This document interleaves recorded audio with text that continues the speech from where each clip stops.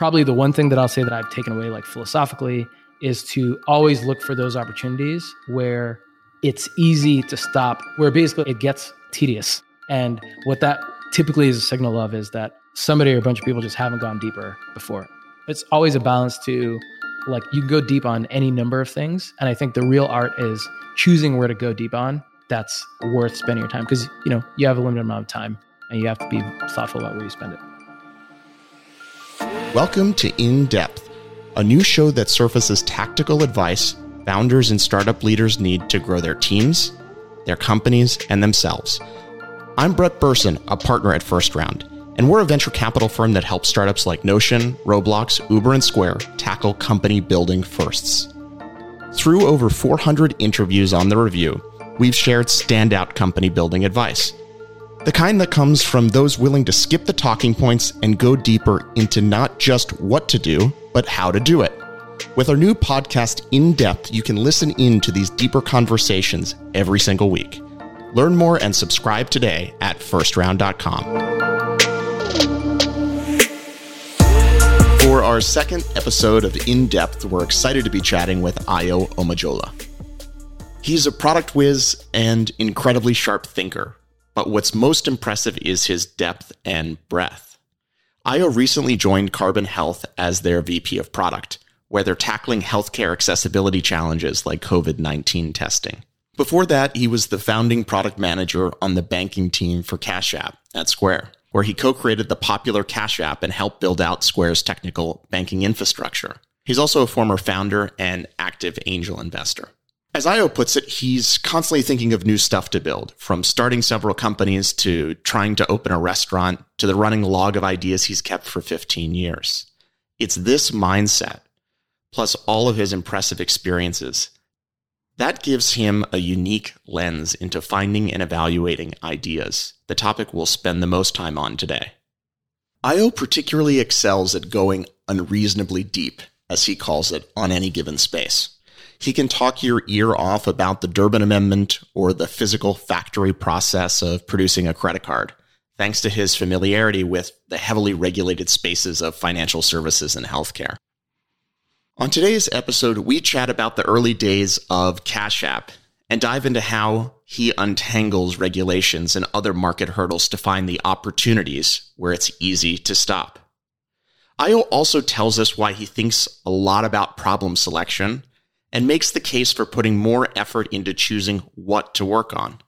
It's a must listen to for anyone who's thinking about starting a company someday, or for a product leader who hopes to help a new product take shape. But even if those aren't goals of yours, there's still tons to learn.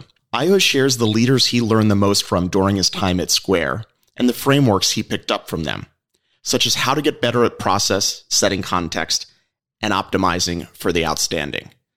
Last but not least, we get into his management and hiring philosophy, including why he loves to hire former founders. I hope you enjoy this episode. And now, my conversation with Ayo. So thanks so much for joining us, Ayo. Thank you for having me. Happy to be here. I thought an interesting place to start would be the founding story of Cash App. And I think throughout our conversation, we'll try to sort of have equal parts business strategy and maybe product building perspectives and ideas. And one of the things that I've been fascinated with Cash App is that it's one of the few examples of technology companies kind of in their first 10 years launching an adjacent product that then goes on to have extraordinary success. What you generally see is whatever the one thing that gets a company going generally continues to be that one thing for a very, very, very long time. And many companies only ever do one thing. And Cash App is just an amazing example of a second or probably third or fourth product. I think Square is probably a good example of a company that has probably launched multiple products better than most. And so I'm curious to start by spending some time talking about the origins of Cash App and maybe why you think it worked, or what were the conditions or the environment that allowed it to work when it's so rare across technology companies. So I'll start by saying I joined Square when Cash App was about a year and a bit old. So I think the first line of code written for Cash App was probably written around February 2013. And I joined Square in May 2014. So there's certainly context that I'm not going to have. So I'll just start by saying that the original core idea behind Cash App was about building there were honestly quite a few things. One of them was about building a debit focused payment network for peer-to-peer money movement. And then obviously, once you achieved scale and had a network effect, there are many, many ways that you could leverage that. Thinking back, I'll go through a handful of the core ideas that today probably feel, I'm not sure what the right way to describe this, today are probably more commonplace, that were not necessarily a given back in 2014. So I think Cash App's first iteration and what we were trying to move beyond when I arrived was I could send an email to brettbersin@gmail.com. I could CC send at Cash App. It was send at squarecash.com or something. There was an alias that you would be able to append, and it would have an offline flow for handling, I would say, send $50 to brettbersin@gmail.com, CC pay at squarecash.com or whatever the alias was. And it would check if the sender had a payment instrument linked. If not, it would request that a payment instrument got linked through like an offline email process. And once the sender linked their payment instrument, it would initiate the payment and move money to the other person. And I always find like an interesting way to look at this stuff is a lot of launches over the last 10 years were, I think prior to Product Hunt, were launched on Hacker News. So you can see there's kind of like a history that you can see with all the early comments and like how people thought about it at the time. And at the time, the novelty was just this ease of, I have a card number linked to this thing, and we're trying to make sending money from one person to another really, really easy and frictionless while still feeling pretty secure. And when I joined, we were starting to move from email-based payments to the mobile app concept. So the email-based payments, that was one core idea. Shifting from using ACH as an initiation mechanism to debit was also another core idea. And you can just think of it as the behavior of most consumers, like most individuals, humans, generally have their wallet within their reach. But to get a random person to remember their account and routing number, it's still today, hilariously to me, quite complex. The concept was just, if you shift the ease of the instrument to the thing that's generally within reach, you're just taking out a bunch of stress and anxiety generally associated with payments. A third big idea was around the philosophy of most financial products in the incumbent world, like Bank of America and E-Trade and things like this. The way those products generally tend to work, you're applying for a payment instrument and then they approve you or deny you. And one of the core concepts with Cash App was access first. So the default is that you get in, and then we work really, really hard to make sure that people, once in, behave well. And so that's sort of removing friction from onboarding. And then we had these concepts of what we called like a graduated onboarding, where you try to let a consumer do as little as possible to complete the action that they want to complete, and then only ask them for more information as they need to do more things. And so I would say actually there's like really like a big part of focus on removing friction. And then this is by no means a canonical list. Just the last big bucket that I would describe is we really did try to make our team go unreasonably deep on anything. So there were like all the product team for sort of their domain were insanely familiar with the regulatory regime of the product they were in. So I would have discussions with our legal team about the Durbin Amendment and the prepaid rule and things like this. And I think that kind of depth, it's not a thing that necessarily exists if you don't work in a regulated industry, or certainly not at the same level of sort of hand-to-hand combat. And having that level of understanding really did shape the product. And it wasn't just me, like Brian, who was the founder of Cash and still runs Cash, extremely familiar with the regulatory landscape, and many others on the team, that's true for them as well. That's obviously sort of like a set of ingredients that kind of came together to make this thing work. Were there environmental factors at Square that you think made this work? I could see it in a lot of other companies. It's a bit adjacent to the core. It's going to take many, many years to get to any scale. There's Venmo, PayPal, there's other similar types of things. And yet this was able to get invested in, and then obviously over a long period of time has grown to just astonishing scale. And so do you think there's anything organizationally, culturally, environmentally that made it work? So the real answer is I don't know. The slightly more nuanced answer is before I joined, Square did have a pretty good culture of experimentation. And even after, there's lots of hack weeks and things like this. Having not worked at other big Silicon Valley companies, I have no idea how common or unusual that is. So it's hard for me to tell like, hey, it was different here. I think beyond Square, there actually were real material macro factors that I should have mentioned in sort of the first preamble, but also were big factors. So I think things like the Durbin Amendment, and the Durbin Amendment wrought, I would say, a bunch of changes that were like actually transformational for companies like Square and Stripe. So that's one bucket. I would say the rise of the App Store and the sort of ability to do more and more stuff in a mobile context made both products like Cash App possible, and it also created this distribution channel that was really orthogonal to traditional distribution channels in financial services. So I'd say that's another bucket. And then on Square specifically, I think the couple of things that translated to cash that I can speak confidently to that I think were relatively unique is when Square, and I think this is true for Stripe as well, but when Square launched back in 2009, 2010, the company just had like reams and reams of people who were insanely focused on payments and card networks. And that's a relatively sort of arcane domain. And there's a really large number of variables the deeper you go. And so what that meant was the team coming out of Square working on Cash App ended up being quite knowledgeable about things that were possible that weren't really in the public domain.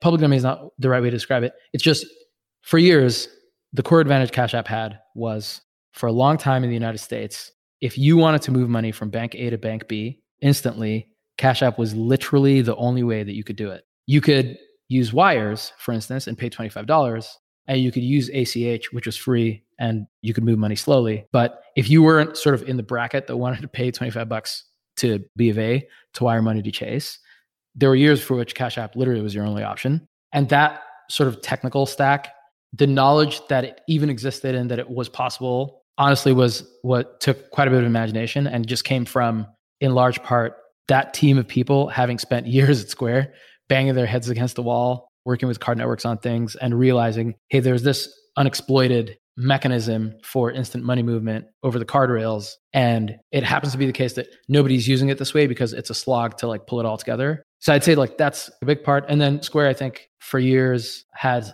a really high technical bar, and Cash App early on was really staffed with very senior technical people for a really long time. And I think it's a bigger team. And so the seniority distribution is going to look more normalized. But I think early in its development, a lot of really senior people at Square were working on that product for years. And so does that sort of get at the idea that it was as much as sort of a technical innovation as it was a product innovation? And so recognizing that there was a large technical hurdle, a certain team had to be put together to sort of create this magical experience? If I'm being honest, I don't think it's possible to name any one thing. I think it's underappreciated market for this, but Cash App does like a lot of things insanely well relative to what's possible. And so on the design culture, very strong. The engineering culture, very strong. Really, really sharp at money movement, pretty thoughtful at risk, really, really thoughtful at marketing growth, and then just a focus on being original on the product front rather than following. There's lots of places that will have like one or two of those things. There's just not that many teams that have, I would say, that level of depth in so many areas. It's not without its weaknesses, but I think when I look at competitive products in market today and sort of given what I know and what I know is possible, and I see the things that they're not doing, it's clear that that team is executing well on several dimensions. You touched on some of this already, but what lessons did you take from working on different parts of Cash App that you think apply to either what you're currently working on or you'll just take with you? Not being afraid to engage with the regs is a big one. Matters more in regulatory industries than not. It's a useful way to learn what you don't know. And it's a useful way to get an understanding of, like, if you think about like how sort of the law plays out, typically what happens is there's some event and laws change. And then over a period of time, the agencies chartered with enforcing those legal changes generates regulatory guidance. And candidly, it's relatively impenetrable. Like I'm doing some of this now, reading some regulatory material at Carbon Health. I'm much less versed in it than I was in the financial services space. And I'm like sort of realizing that. But I think it's just important to not be afraid to go to whatever depth necessary to get an answer that you really understand. So that's one. And I think it's also incredibly tedious. There's a lot of people for whom it's boring. They don't want to spend time doing it, things like that.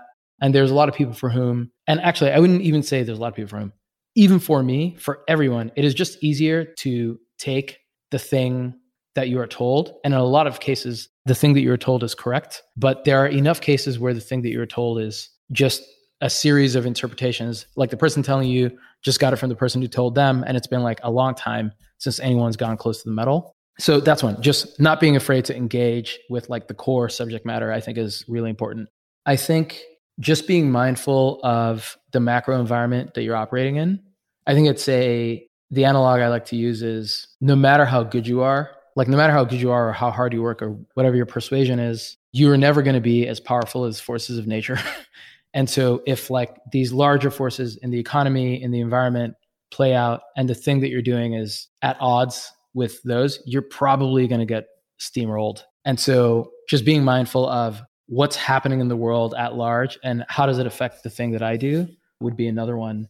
And then I think there's also this I understood we were doing at Cash App, but it wasn't really articulated this way, but I think it's a really nice way to articulate it, is just focusing on what utility you can provide that is like, how can you make something sufficiently more useful than the state of the art that it like cuts through the clutter and the people who you're trying to make stuff for actually pay attention and are even willing to try you. And then once they try you, they're thinking, oh, wow, this actually solves my problem in a way that I didn't realize that I needed necessarily. And that delta is reason enough to skip. So you can think of it like, if you create a financial product that's like 15% cheaper, is that going to attract some people? Sure, probably. But if you create a financial product that's 90% cheaper, it's just inherently going to attract a ton more people because price elasticity will increase the larger the differential in price.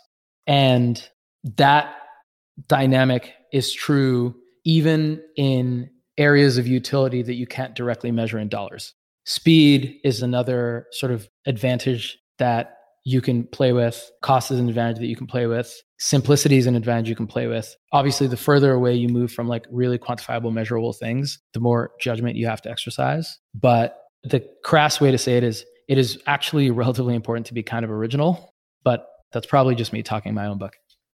In that case, I think some of the conversations we've had in the past, there's kind of this bucket of things of make something 10 times cheaper, which is obviously compelling. But I think that you've noticed that sometimes just having something that's beautiful or cool or feels good actually makes a difference. And I think you've seen some of that in Cash App, and you've seen some of that in Challenger banks or other products that just feel or look cool or good. Do you think about that in terms of like the dimension of like quantitative? It's 90% cheaper, super easy to grok, and easy to understand why somebody would want it, versus, oh, this is a cool card with my name on it. So I don't think that characterization is exactly right. So I think, yes, I have a huge incentive to say this, but I do think the Cash card is a really cool looking card. But I think that glosses over, when we were first working on the Cash card, the state of the art in market was A, not really impressive in any real way, and B, was being executed far below the level of technical capability. So like, I'll say it this way, with no offense to BofA, they're a massive company that is obviously very successful. The BofA cards, like the literal physical object, hasn't really been played with in a really long time. Some technical features have changed, like the emergence of tap payments, additional security features, and so on. But roughly speaking, the state of the art in the card industry, it wasn't really like looking at all the ingredients and figuring out like how could we combine them. So that just left an opportunity. Like the opportunity really was that nobody cared and nobody thought that the aesthetic appeal would matter. So that's like one part. A second part is for the demographic that we were going after for a long time, which is the unbanked and the underbanked, the best in class products for them were not products, like they were products that had what I would describe as negative status signaling. So imagine you are anywhere with your friends and you pull out like a random prepaid card that you could buy at CVS, for instance. There is a feeling associated with that a person pulling out a Chase Sapphire does not feel. So one of our underlying objectives was to create a physical card product that people were proud to take out of their wallet. That was part of it. There was a part about making sure that the thing we created could take advantage of the tools of the day. So the Cash Card was one of the first card products that people like were very, very excited to share on Twitter. And then the third part was we had to be like relatively disciplined about costs. So it couldn't like cost materially more than a BofA card or anything like that. So that was sort of a big working objective. And then I'd say the last piece was we wanted to put the customer's brand first. And so we wanted your pride to be much more representative of you than necessarily representative of us. And, we experimented with that over time. But a big part of it was if you give people something that they're proud to take out of their wallet and you give them the ability to like really, really personalize it. So they're now even taking it out of their wallet for reasons that are unrelated to payment. Like you take it out of your wallet to show, hey, look at this cool thing that I made. Then what would happen is you would both have people wanting this physical object in a way that's divorced from the financial benefits associated with it. So it's not like when the Cash Card launched, we didn't have like points or anything like that. But if we made it possible for people to want this object for reasons divorced from the financial benefits, then what would happen is it's an additional lever of customer acquisition that's not available to if you're just like straight up competing on like how much of interchange can I give away in travel benefits, for instance, which is kind of what the Chases and Amexes of the world compete on. And so it's like to us, like we're relatively privileged. So it looks like, it's just like, it's a cool, fancy object to somebody whose alternative is a prepaid card off the shelf to which the card issuers slap their brand all over it. The intent really was to change like the way they felt about their card. And in 2016, and I mean, we spent an insane amount of time and effort optimizing that. Like I spent probably in combined hours in factories, probably a few weeks, along with Robert, who is the lead designer on the product. And for the first probably 6 months of us working on it, there was just nothing that we felt, actually, I should give him credit. There was nothing that Robert felt would like meet the bar. And it took quite a lot. And I think it ended up paying off. Like we launched it, literally thousands of people shared their Cash Card on Twitter. That's free. Those are impressions that you don't have to pay for. And it drove like viral growth of card acquisition. I want to spend more time talking about going deep, particularly you were talking about the regulatory space. But I think that's an incredibly underappreciated idea. And to your point, you kind of go on this voyage of discovery and you find out that the common wisdom is actually true. And then sometimes you go on this voyage of discovery and you find that the common wisdom is wrong, and some incredible opportunities are created by that. And so I was hoping maybe you could go a little bit deeper in that area and maybe tell a couple stories. And I'm also curious, do you have a framework now that increases the odds when you go on this voyage of discovery and you're reading and learning and talking to people that increases the odds that you will land on conventional wisdom that's proven wrong? Or do you just start the voyage each time hoping that it lands there and you never really know? So the phrase I like to use, and this really was Brian who coined this, was going unreasonably deep on a problem. And I think it's kind of weird. I think like if you're working on really hard technical problems, like if you're trying to solve climate change or something like that, you don't have a choice. For domains where the technical innovation is new to the world, in order to even be relevant, you have to be technically quite knowledgeable to create anything new. And so you see the types of problems that like aerospace folks are solving and natural resources people are solving and so on. Like those are like hard science problems. In domains like financial services, where a lot of what you're doing is business model innovation, and it's generally rare that your edge is going to be like a scientific breakthrough. The place where you can go pretty deep is in the regulatory domain. And so you can think of it like what will happen a lot of the time is you run into a problem and you say, okay, in order to solve this problem, like this problem is some legal regulatory thing. And you go to a lawyer and you say, hey, I've run into this problem, help me figure it out. And your counsel they'll do some original research, they'll talk to some experts, and they'll come back to you and they'll say, hey, you should do this. And I think a thing early on that Cash App did was it started with, hey, let's really put the customer first and make sure that what we're doing is customer friendly or customer oriented, however you want to describe that. And then really go dig in with, like, I can think of a handful of discussions we had where there's a few of us with our regulatory team sitting in a room with a section of some regulatory like guidance blown up on a projector. And we're literally just reading and just thinking through, hey, a lot of this context was written like years ago before the technology that's available today became available. And so I think a thing that happens is, I have an N of 1 in this, so don't quote me, but I think a thing that happens is the further out that you go from when regs are written, the more ambiguous the regs seem, because a lot of the time, the things that were available at the time have now like really, really changed. And so what we spent a lot of time doing was thinking about, okay, the technology that's available today is like really, really different from the technology that was available when this was written. So how do we resolve it? So like an example I would say is before the year 2000, all bank accounts were basically opened in a branch.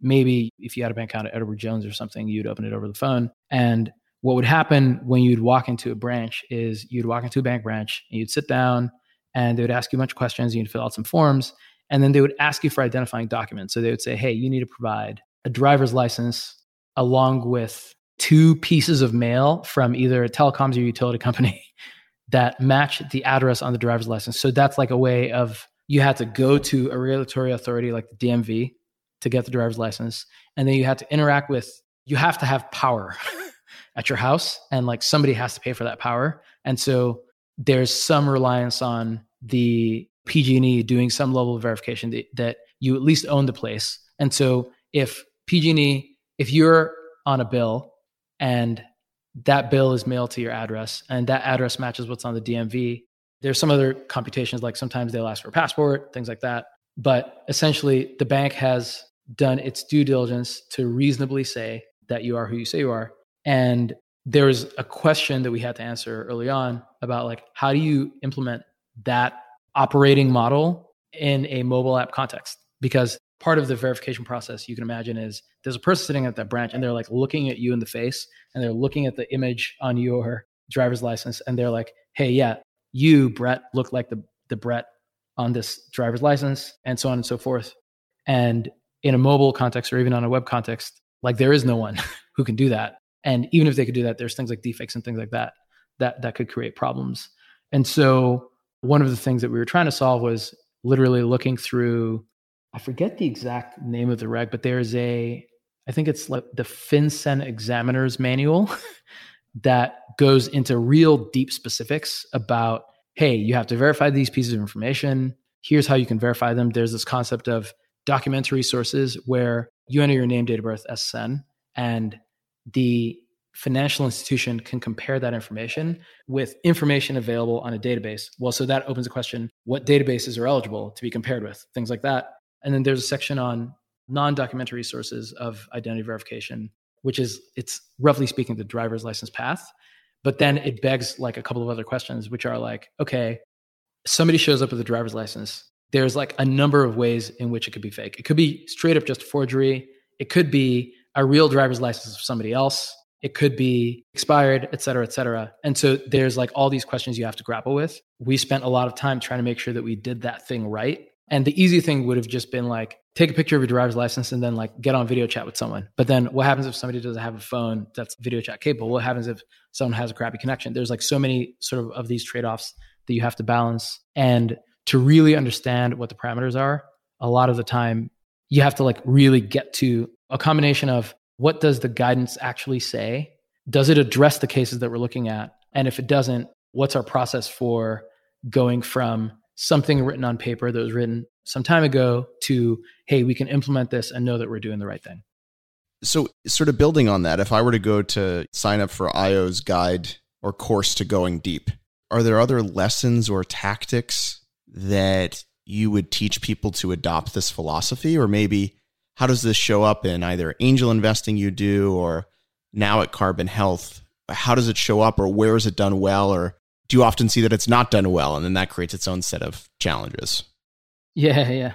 I've been at Carbon for 6 months, and I would say there are areas where we are looking at and thinking about these, but it's just too early to tell, to be honest. I did see this kind of model play out a handful of times at Cash App. And so I'd be lying if I said I have a guide. I think like right now, the way that I think about it is when looking at problems of this type. So this is obviously not the same type of problem that exists, for instance, if you're building like a social network or a SaaS software. But when you're looking at a problem of this type that has a heavy regulatory component, I think you just have to be willing to continue to question anything that you don't think makes sense. And in order to do that, you have to be willing to read everything on the topic, like from a regulatory perspective. And then the reality is sort of the legal community has tools, like really good tools for validating a perspective.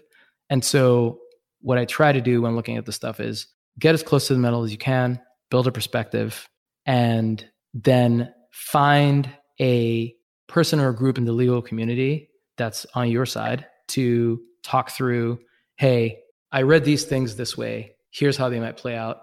What do you think? And I actually try to do that honestly as early as possible, because I think that community can give you like shortcuts to, hey, the question you're asking was really already addressed here. Go here and look at this thing. So I do that where possible. But I wouldn't say there's like a formula as much as in the context of Square, in the context of Carbon and elsewhere, I do see sort of almost every time that I've gone deep enough into any regulatory environment to form an opinion, you always realize things that you didn't think were possible. The question is like, are they useful enough to change the decision you would have made without knowing it? I think for what it's worth, that's not just a regulatory thing. I think that really is true in like, as an example, when creating the Cash Card, we spent a lot of time physically in factories that were doing card manufacturing and card personalization. And going in, I made a lot of assumptions about, oh, this is like generally how this thing works and they're all the same. And lesson number one is they're not all the same. Like these are literally different organizations that are quite different from each other. So that was like sort of one dimension. To the literal level of, if you think about what a card is, and I use a card because it's what I know, but I assume that like very similar things are true across like all manufacturing and all like technical domains. But for us, we have a bunch of credit cards and debit cards, and they like kind of all look the same and they're all the same shape. And like you can swipe any of them into a terminal and it'll work and so on. But under the hood, there's a whole industry of people like manufacturing the machines that make those cards, literally mixing the plastic that gets molded into a card shape at some point. And I think there was one particular card design that we looked into there's one particular, not even card design, there's just literally one particular aspect of the card manufacturing where we literally tried 200 different combinations of like power settings, thicknesses, et cetera, to get to the thing that we eventually shipped. And the easiest thing to do would have been to send an email to someone and say, hey, make this look like this. And the harder thing to do was to like actually understand what are all the toggles, right? And then in a lot of cases, you look at them and you're like, I'm not an expert on this. I have no idea. And so then you just literally have to try. And so I think like the same is true. And honestly, probably the one thing that I'll say that I've taken away like philosophically is to always look for those opportunities where it's easy to stop, where basically it gets tedious. And what that typically is a signal of is that somebody or a bunch of people just haven't gone deeper before. It's always a balance to like, you can go deep on any number of things. And I think the real art is choosing where to go deep on. And I've certainly not mastered that. I kind of know what to look for, that like this is a domain that's interesting. I'm not yet necessarily good at choosing the area that's worth spending your time, because you have a limited amount of time and you have to be thoughtful about where you spend it. And so for you, it's mainly random. So let's say there's 7 dimensions to this product that we're building and for this customer experience. And we could drill down and spend weeks on any of those. And so do you just kind of go down each hole and hoping to find something fantastic, and 60% of the time it doesn't work? It's such an interesting idea, and I think profoundly important. And it gets the idea that where you spend time or what you choose to go deep on, just because there's only so many hours in the day, developing that muscle is a superpower. I mean, I would just say, I wouldn't say it's random. I do think I have some aim. I just don't think I'm great at it yet. I know enough to whittle things down, but there's like at some point you kind of have to choose. And so I think what like my gut is not looking at myself, but like looking at others who I see doing this stuff. If you have I have an economics background. If you have like a scientific background or a legal background, a lot of the time, like there's just procedural things that hey, there's a dead end here.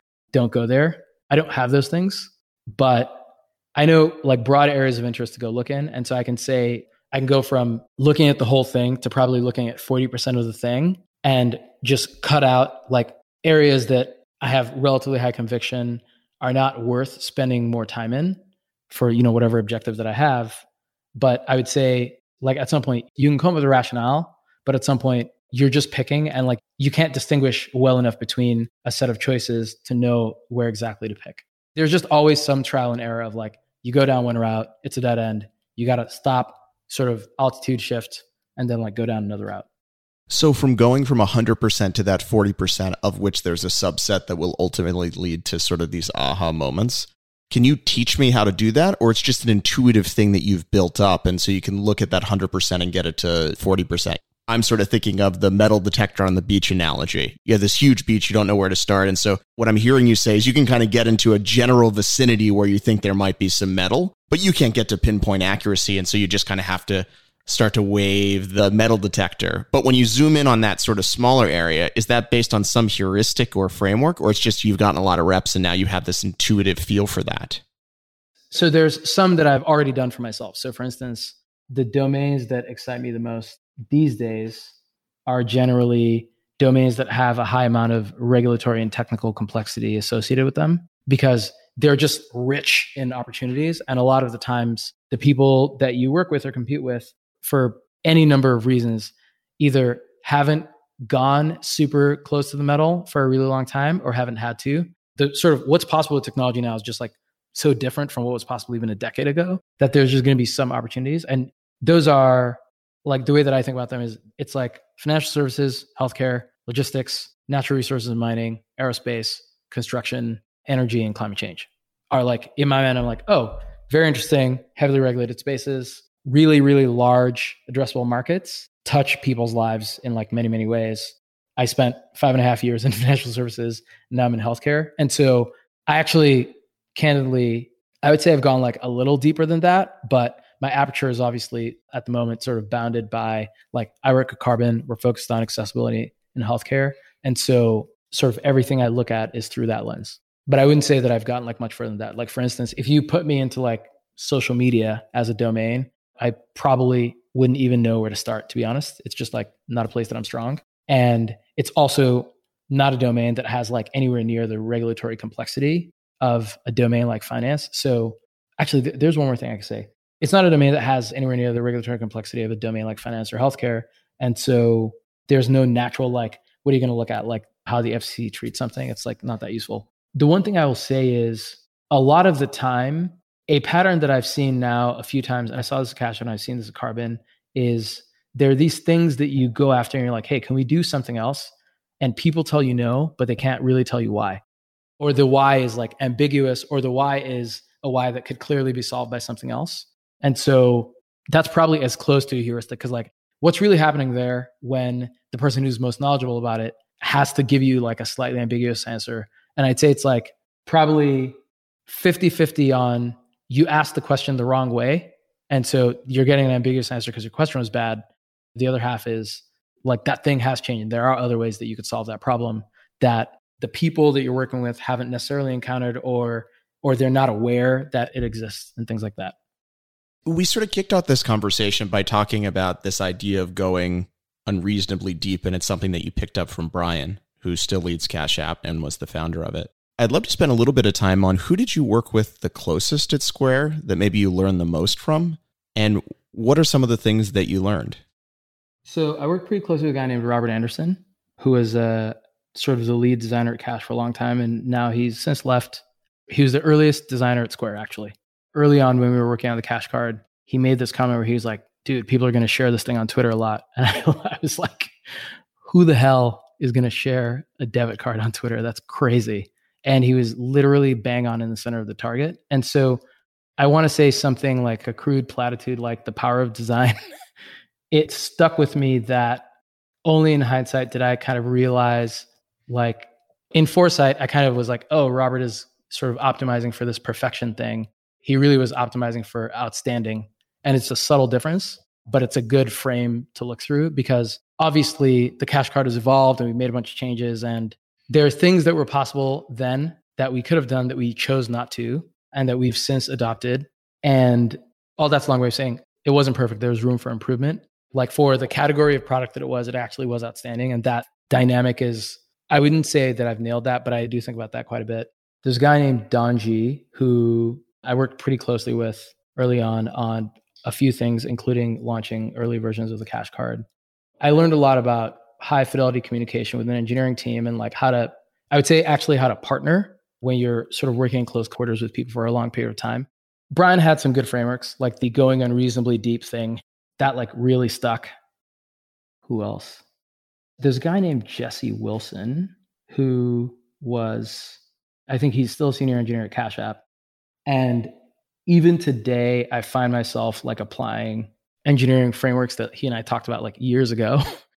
So I'd actually say there's like a couple other people that I can name, but I'll say Jim Esposito, who was the head of operations at Cash App, and Emily Chu, who's on the sort of strategic development team, are both people who were in functions that I hadn't had a ton of exposure to before I joined Square, that I really gained an appreciation for what those functions were capable of doing that I didn't know before. Like I worked with Emily on a handful of projects.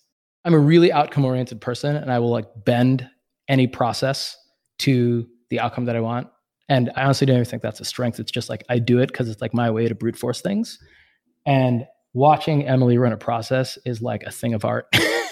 And Jim, I would say I'd worked with Jim. He was at Square for a little bit, left, ran some stuff at Etsy, and then came back and joined Cash App. And I used to joke that he was the margin expander, just a guy who would like just look across the business and find he would find these areas of opportunity. And I'm very technically minded. So I just think about like, hey, if we build this thing this way, we can like get this type of leverage. And Jim is like, one of the ways that I think about him is he's like, if you talk to these people this way and like put a package in front of them that looks like this, they will make a different decision. And that's not a thing that I'm good at. And I always really appreciated it. There's so much to jump off of there. I wanted to go back. You mentioned Don. You said this idea of how to partner, in this case with engineering, and how to, I guess, work really well in close quarters. Can you talk more about what that actually looks like or what the approach or framework is that you learned? So his name is Donji, Dhanji. One of the things, like I think an early mistake that I used to make was only ever sharing with a person that I was working with the context that I thought they needed to get the task done or get the job done, however you want to describe it. And I would say one of many things that I got from Donji was sharing as much context as possible with a person you trust to like get something done is like a superpower, because it's almost like downloading your brain into their brain. And what I saw happen like several times was he would just have questions about stuff that I just didn't think about. And it forced me to be better at like my knowledge of the subject matter. So that was like one advantage. And that basically meant like sort of better communication across the board. The second is having all that context about like business objectives and like what's possible and so on. There were areas of knowledge where he just had like way more context than I did. And it would allow him to iterate in a way where like I had this dynamic with him and with a guy named Ryan Lee, who was my counterpart up until I left, where like we would talk about something and then we'd like get really deep into it. And then I would wake up the next day and a new thing would exist that didn't exist the day before. And like that dynamic, it's like, it really is a beautiful thing because it's just like this crazy sort of iteration speed that you get. And it wasn't until I had internalized that, this is going to sound so trite, but it's just like sharing all that context is just a better way to communicate. And it helps like fill in gaps that you might not know are there. And I try to do that as much as possible. You talked about Emily and you said watching her run a process is like a work of art. Can you talk more about that, or how does that influence the way that you think about running processes today? Without describing any of the projects that we worked on, I've always worked really well in like smaller groups where you have really strong pairwise relationships. And in those contexts, rapport is really important.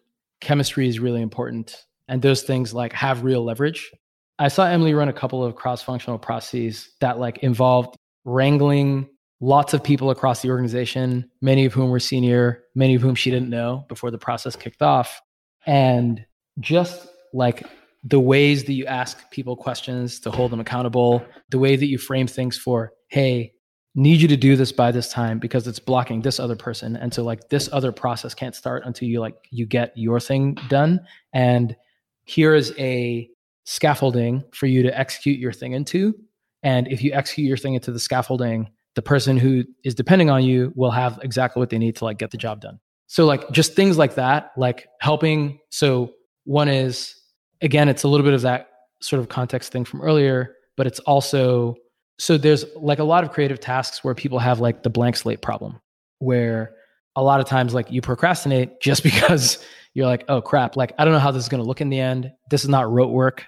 And that concept of here's a way for the shape of your output to look as a way of helping people bridge the blank slate gap. And if something is, call it sort of 80% rote work and 20% creative work, and then you give them like scaffolding, you've taken like 60% of the load off their plate and they like kind of know exactly what to deliver. And they're much more likely to deliver it much more quickly. And then just scaling that across an organization, A, it was impressive to see. And B, for things that I ask my team at Carbon, companies that I work with on the investing or advising front, friends that I'm helping build stuff, my projects, just that like scaffolding thing, like I do that all the time.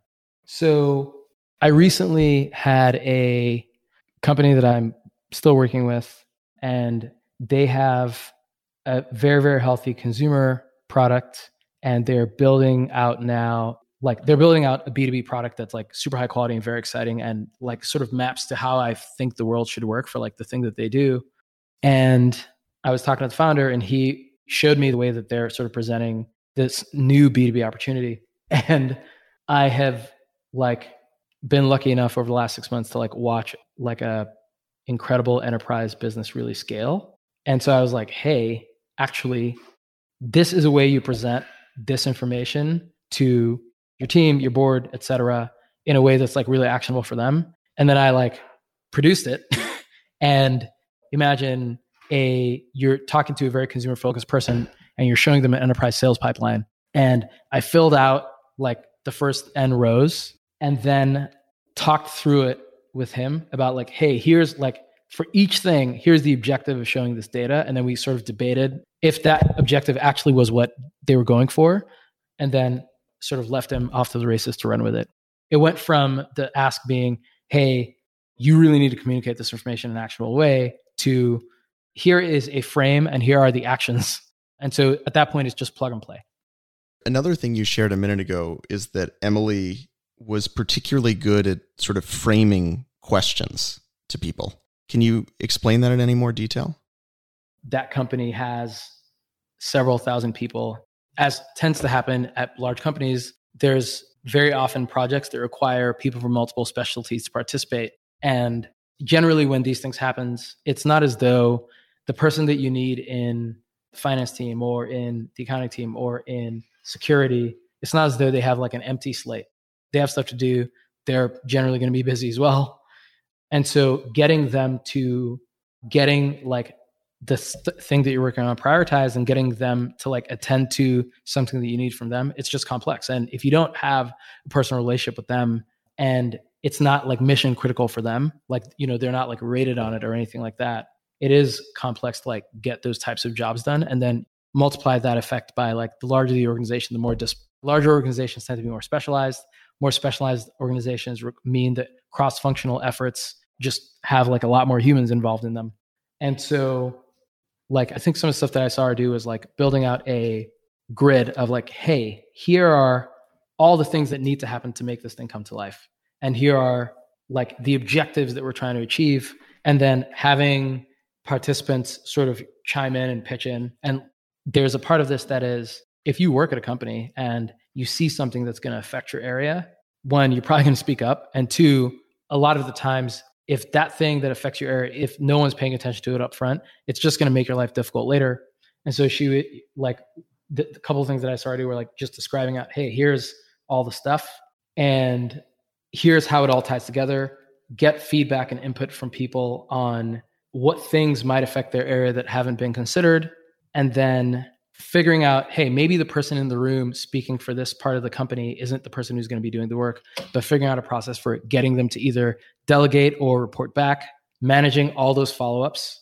And then once you have the right, like directly responsible individual for like doing whatever that task is or whatever that project is, then making them understand, hey, you're on this timeline. The reason you're on this timeline is these other things depend on you. And then the kind of social pressure of you're on this timeline, these other things depend on you. At the next check-in, making everyone aware of, hey, the reason your thing can't start is because this other thing hasn't been done. How do we get that done? Et cetera, et cetera. Like there is an art to managing these like big cross-functional type groups. I'm certainly not good at it. It would be great to talk a little bit about some of the different frameworks, rituals, things that you do in your role that you think pay outsized dividends or have the most impact. So that could be the way that you think about org design. It could be the way that you hire and things that you look for. It could be the way that you coach and mentor. It could be the way that you communicate product strategy and vision. But these sort of little things that you do that you rely on or lean on or find have particularly large impact. I've only been at Carbon 6 months, so it's early to tell. I'll try a few that I'm like consciously thinking about, but bear the timeline in mind. So a few of the things that I think about are like one, this point about like distributing context and building like a narrative or a story that enough exists that people understand where you're trying to go, but there's parts of that narrative that other people need to write in order to, like, I can't do everything, obviously. So a thing I do think about a lot is how to like, and I don't have a solution for this, but it's one, how to start, how to frame where we're going, the reasons that we're doing the things that we're doing, and do that in a way that where there's sufficient room for other people to take ownership of the parts that they're going to be responsible for, and do that in a way where like, I also don't have all the answers. So doing that in a way where people who are faster, stronger, better, smarter, whatever dimension that you care about than me can make sure that like, A, we are going the right way, and B, there's enough meat to chew on while filling in the gaps. So I think just sort of the narrative construction and the distribution of that context is a thing that I think a lot about. I do think a lot about team construction. And personally, I am really enamored of the idea of hiring people who are better than me in every way possible. I think a lot of this is also just like personal preference. In my mind, I want to create an environment where the people I work with can like do their best work, and then I want to leave them alone to just do it. And for that to work, you have to have people who are better than you, really, really driven. And there is a little, like I am human and I do have some insecurity, and it is a little bit daunting to sort of be in that environment, but I think it's the right thing and it already makes me better. And then I would say one really big thing that I come back to frequently, and for people who've managed larger teams, they've probably already learned this lesson, but there was a period at Cash App when growth went vertical. So me and Ryan would wake up every day and like look at the metrics and we'd be like, yep, still going. And I'd never worked on a thing that had gone through hyperscale before. And as a result, my first instinct was to believe that I was inefficient because like I got super busy, a bunch of stuff stopped getting done. And I was like, oh, I just have to like get more efficient. And so I started doing what I would describe as like productivity hacks, where I would say, oh, you know what? I'm just not going to do anything in real time. In real time, all I'm going to do is take notes and then I'll process everything asynchronously. And I like never got great at that. So there was that. There was just getting better at like parallel processing problems, things like that. So there were all these like hacks that I did so that I could get more efficient. And I got like insanely more efficient. As a consequence, now when I look back, I realize that that was like not at all what I should have done. And the right answer, and this, I'm going through a similar experience at Carbon, and or at least trying to put this into practice. The right answer would have been or what I think now would have been the right answer would have been to like replace myself everywhere as early as possible. And if I'd been able to do that, then you get to, it's kind of like, I say this all the time at Carbon, I want to make myself obsolete. And to do that with confidence, you have to hire people who you think are going to do a better thing than you could do that job. And then you want to give them the environment to like kill it. And if you do that well, then the organization, like the results that you get are like tend to be positive surprises. And the organization can like run and execute without you in the room very, very well. And then you now have spare capacity to think through like what are the areas of leverage that might not be getting taken care of. And so that's like it's a weird personal thing, but it's just literally in the last 3 months, I've been like, oh, actually looking back at like that period of time, trying to take it all on like was a mistake. And I think, we left some potential on the table as a result of doing that. And I'm trying not to make that mistake again. So not surprisingly, what you're saying is obviously get incredible people on the team and then try to get out of the way, or get incredible people on the team, do an exceptional job at building context and narrative, and then get out of the way. Can you talk a little bit about how you approach hiring? And everybody says they hire exceptional people. I think most people don't hire exceptional people. Everybody says I want to hire people that are way smarter than me. I don't think most people actually end up doing that. And so can you teach me a little bit about how you approach hiring, or what you're looking for, or what your process is that you think increases the odds that you kind of build this incredible talent density around you? So the couple of things that I do are, so I noticed this thing at Square and just sort of in the environment in Silicon Valley, where coming out of YC and being a founder for a while, I had a lot of friends who were startup founders. And I noticed this thing over and over again where you start a company, you raise a bunch of money, everything's great. Maybe it works, maybe it doesn't. Like maybe like you sell it for a song, or you have a great exit, or it shuts down. And what happens a lot of the time is these founders have like spent a lot of years just focused on this thing. A lot of the time your social network has atrophied. You've let a lot of friendships go by, and you have this grab bag of skills that is quite difficult to fit into like a regular company role bucket. And so I had a lot of friends who were like incredible founders, just beasts. And they would go for interviews at Facebook, Google, Amazon, et cetera. And they would always be bounced out. And a lot of the time, like my perception of the problem was that what a lot of companies are looking for is, a lot of companies are like, oh, this person was a PM at Google. And that's like what they want to hire actually. And they might say a bunch of stuff, but what they really want is they want the person who did exit at a big brand company that they know. And ideally that will give them a little bit more of the ability to be like Google and maybe some fairy dust. And so one of the things that I've tried to do, and it's early, I think I made the first hire of this type in July. I look for founders who are in transition from their last company and are figuring out what to do next. And I think you and I talked about this at some point. It's like these founders in transition are in search for a mission. And I'm transparent with them about, hey, I want to hire you for this purpose. I understand that a lot of the time, like me, they will have a chip on their shoulder and they're going to want to go out and build something new. And so like, I completely understand that like they're going to be flirty with ideas and I want to support that. And so I state upfront, I'm hiring you for this purpose. This is the type of thing that we want to do. I try and create an environment where they have like maximum creativity and flexibility. And then I just ask that they're transparent with me on how they're thinking about what's next and when they're thinking about what's next, so that we can like make sure that the org is sort of able to run. So that, like, I'd say that's a big one. And I would say that's early, but the short way to say it is, I think founders that are not in the like, oh, you've won and you've had like these massive exits are actually generally undervalued by the market. And I try to hire them. In terms of actually evaluating a former founder that you may hire or somebody that came out of another job or another role, are there interesting parts of your interview process, practicals that you deploy or questions that you ask or ways that you approach it that you found particularly useful? So this is a work in progress. I don't think I've nailed this. I think one thing that I really like to do is a lot of the time for founders, the company that they founded, like there's a product that you can use.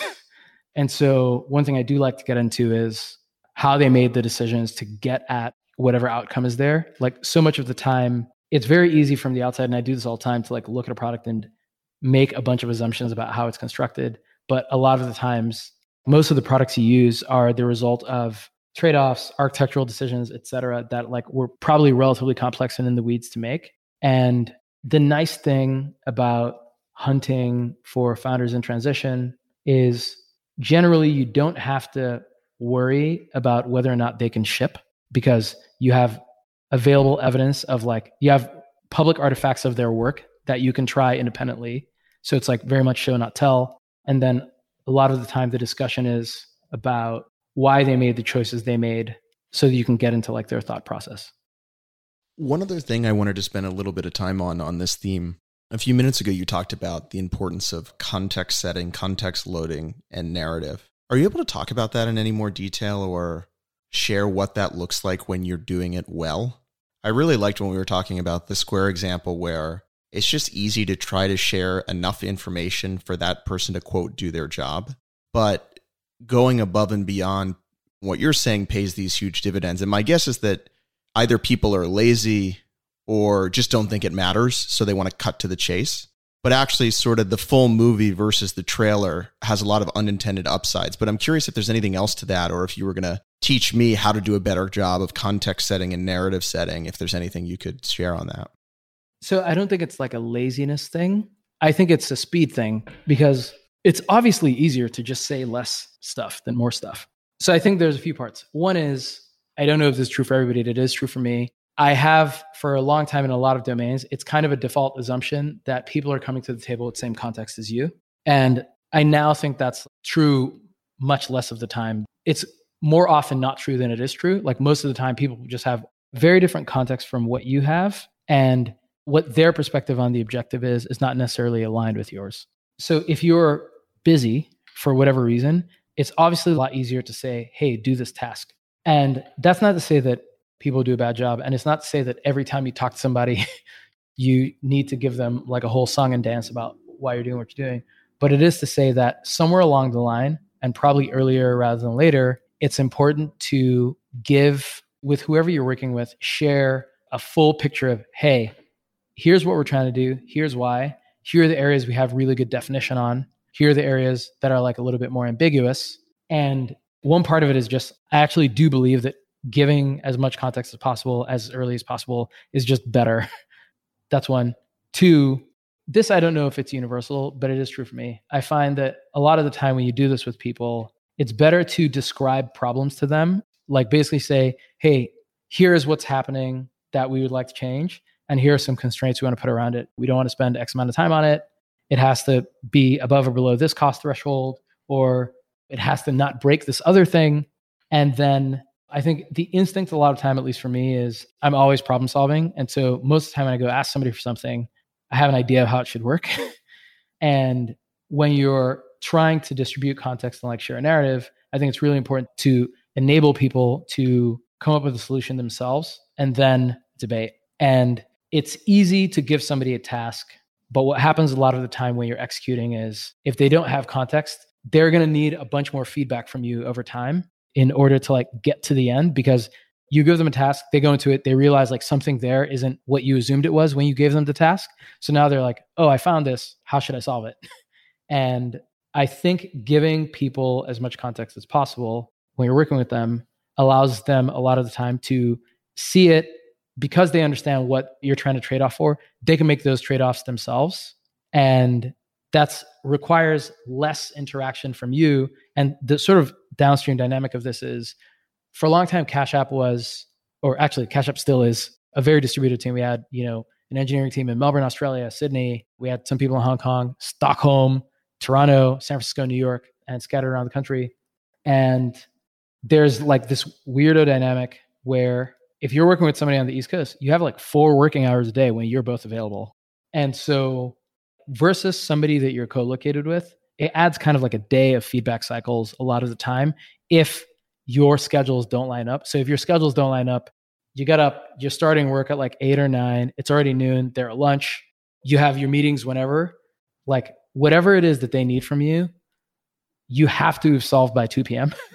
And if you haven't solved it by 2, then you're waiting till tomorrow. And so if you wait till like the end of your day, because like you've been in meetings all day or something like that, to like give feedback, now you've added like this layer of a day of feedback in between their like executing and being blocked and getting unblocked by getting additional context from you. And at least I found that like sharing as much of that context as possible as early as possible means you have less of those interactions, and probably gets even more complex. Like the folks I work most closely with at Cash on the engineering side were in Melbourne. Like I worked with the Melbourne team, the San Francisco team a lot more with, sort of later on in my time there. And then early in my time there, the Waterloo team. And it always kind of stuck in my mind that this 1-day feedback cycle, it's like, I think I've read for like GitLab and other companies like this, that the way they describe it is you need to have really, really good documentation. And for a product like Cash App, and I think this is true for Carbon as well, where you're just moving crazy fast, almost all documentation gets out of date really, really fast. And like the likelihood of a person consuming any documentation you create is negatively correlated with the amount of documentation that's out there. So like still synchronous communication really, really matters. And I just actually, this is something I would love if somebody could figure out. I actually haven't figured out how to do really good asynchronous communication well. And so for you, most of the time when you're context loading, you're just sort of literally explaining one-on-one or in a meeting what's going on, as opposed to sort of coming up with standard documentation. Correct. And it's provides some basic documentation that like sets the frame, and then like follow that up with synchronous communication to make sure that like you weren't misunderstood, et cetera, et cetera. So I wanted to end our time together talking a little bit about your thinking around problem selection. You know, what do you choose to work on? So I've written a bit about this. I would say this applies to anything in this conversation that might have been construed as advice. And I will say this about this, what I'm about to say as well, is I'm speaking from my perspective. It's an N of 1. And I think it's just like really, really important to always remember that when advice doesn't resonate, you should feel free to discard it, because I can't say for sure that what's worked for me has worked for anybody else. In my context, my whole life, I've always been an ideas person. And so I have like a running log that I've kept for like 15 years that are just different ideas that I've had. And I would say I've probably actually executed on like 1 or 2% of them. And I'd say probably the truth is most of them are bad in some way. And probably the truth is a lot of them are things that somebody somewhere is working on anyway. So it wasn't necessarily like the right thing for me to do it. And I think this is a little bit as well of the way that I was raised. My parents were very educationally oriented. And in most school contexts, you can just work harder and get a better result. Like if you think of the concept of a test, the concept of a test is somebody gives you questions and you answer the questions, and all you're being tested on is your ability to answer the questions. And I don't think real life is really like that. I think like, at least in my life, it is important to be good at answering questions. Yes. It is much more important to be certain, or as sure as possible, that the questions you are answering were worth asking to begin with. And so like the way this manifests is when I look at my last company, we spent a lot of time. It was me, my brother, and a friend. We were the co-founders, and then we had a small team. And we spent a lot of time working on, we like kind of picked something that was technically interesting. And we were like, yeah, we'll figure it out. And then we like cranked for years and just worked so hard, and it just didn't matter. And the conclusion I came up with, or the sort of lesson for me, was we had put so much effort into the actual work and not put nearly enough effort into choosing what to work on. And that was a much bigger determinant of our outcome. Like a much bigger determinant of our outcome was that we were building like a chat app for mobile apps and web. And that wasn't at the time, and still isn't, a large market.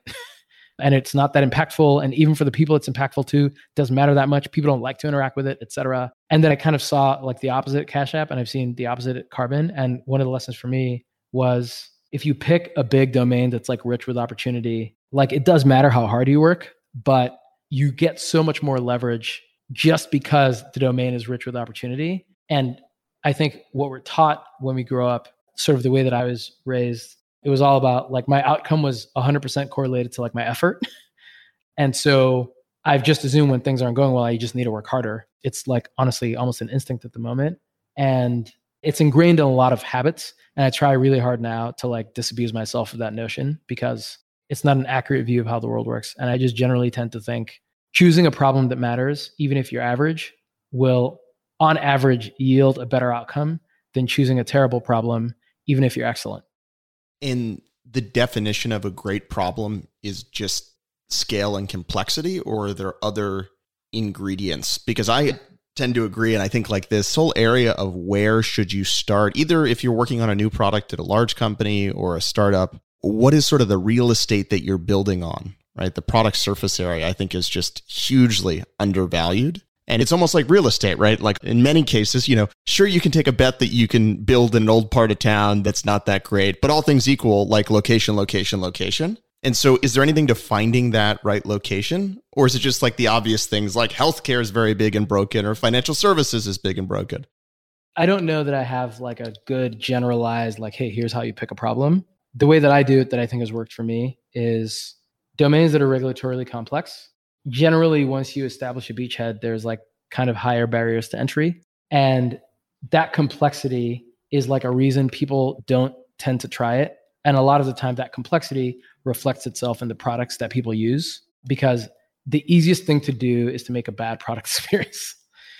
And so the way that I've modeled it for myself is, I think I mentioned this earlier, but it's like these 7 or 8 industries: financial services, healthcare, logistics, natural resources, climate, et cetera, where it's kind of a given that there are large problems. It's kind of like, yeah, everybody needs power, everybody needs money, everybody needs healthcare. Like people need to move from point A to point B. They're just touch every human's lives. And I would say that's as far as I've got. I have a hypothesis that the age of the leading product in the industry, or the age of the fastest growing product in the industry, is like an indicator. And the older that is, the more opportunity there is. But I haven't yet proven that out.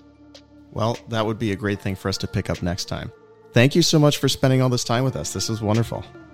No worries. Thanks for doing this. I hope it was actually interesting. It was.